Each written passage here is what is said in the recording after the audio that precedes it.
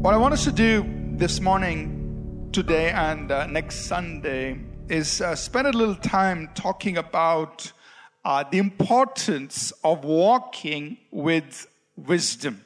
If you want to put it very succinctly, in a very simple statement, we could put it like this. We could say, wisdom is the ability to apply knowledge. Look at verse 7, and what verse 7 tells us. It says, wisdom is the principal thing. The Message Bible says, above all and before all. Put this at the top of your lists.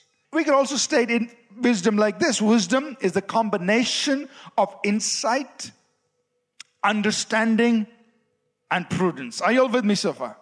So insight means you are able to go past the surface and look at what's happening underneath things.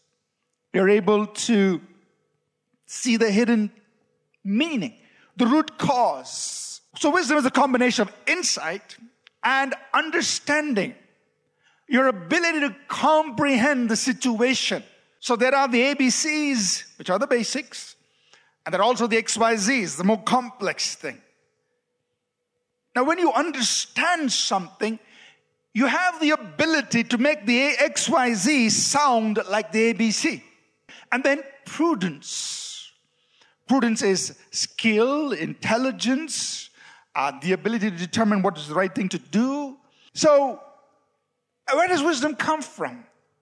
Proverbs tells us very clearly, first of all, God is the source of wisdom. That's why the Bible tells us, if any of you lack wisdom, let him ask God, because he gives.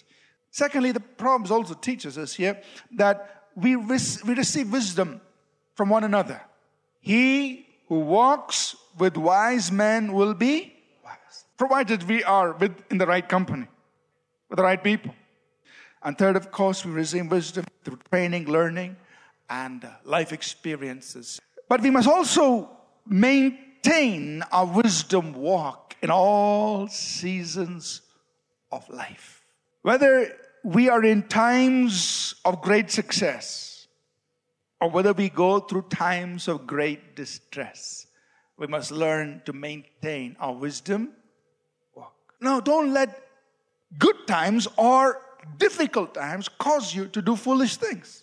I just felt that these 5 statements capture for us the essence of the book of Proverbs. So here are those 5 statements. We'll spend a few moments on that. Number 1, always and in all things honor the Lord.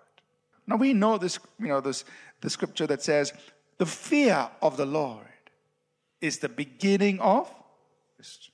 It's simply an holy awe, reverence that says, I want to do what's right and pleasing before the Lord. Number 2, always be listening, always be learning. It doesn't matter if, you've got a lot of experience or you've read a lot or whatever, but you're still in that mode. Your stance is, I'm going to listen, I'm going to learn. Third statement. Don't take what is not yours. No, don't be lazy. Don't take bribes. Don't use false weights and measures. Don't encroach on another's property. All of these instructions are simply this: don't take what is not yours. Number 4, don't keep what you should be giving away. Many times God puts into your hands in order so that it can be released through you, so that somebody else can be blessed and the blessing can be multiplied back to you. And it's so important that you don't keep what you should be giving away. Number 5, always and all things walk in humility. Humility is simply you and me saying, I am dependent. I am dependent on God. I am dependent on others.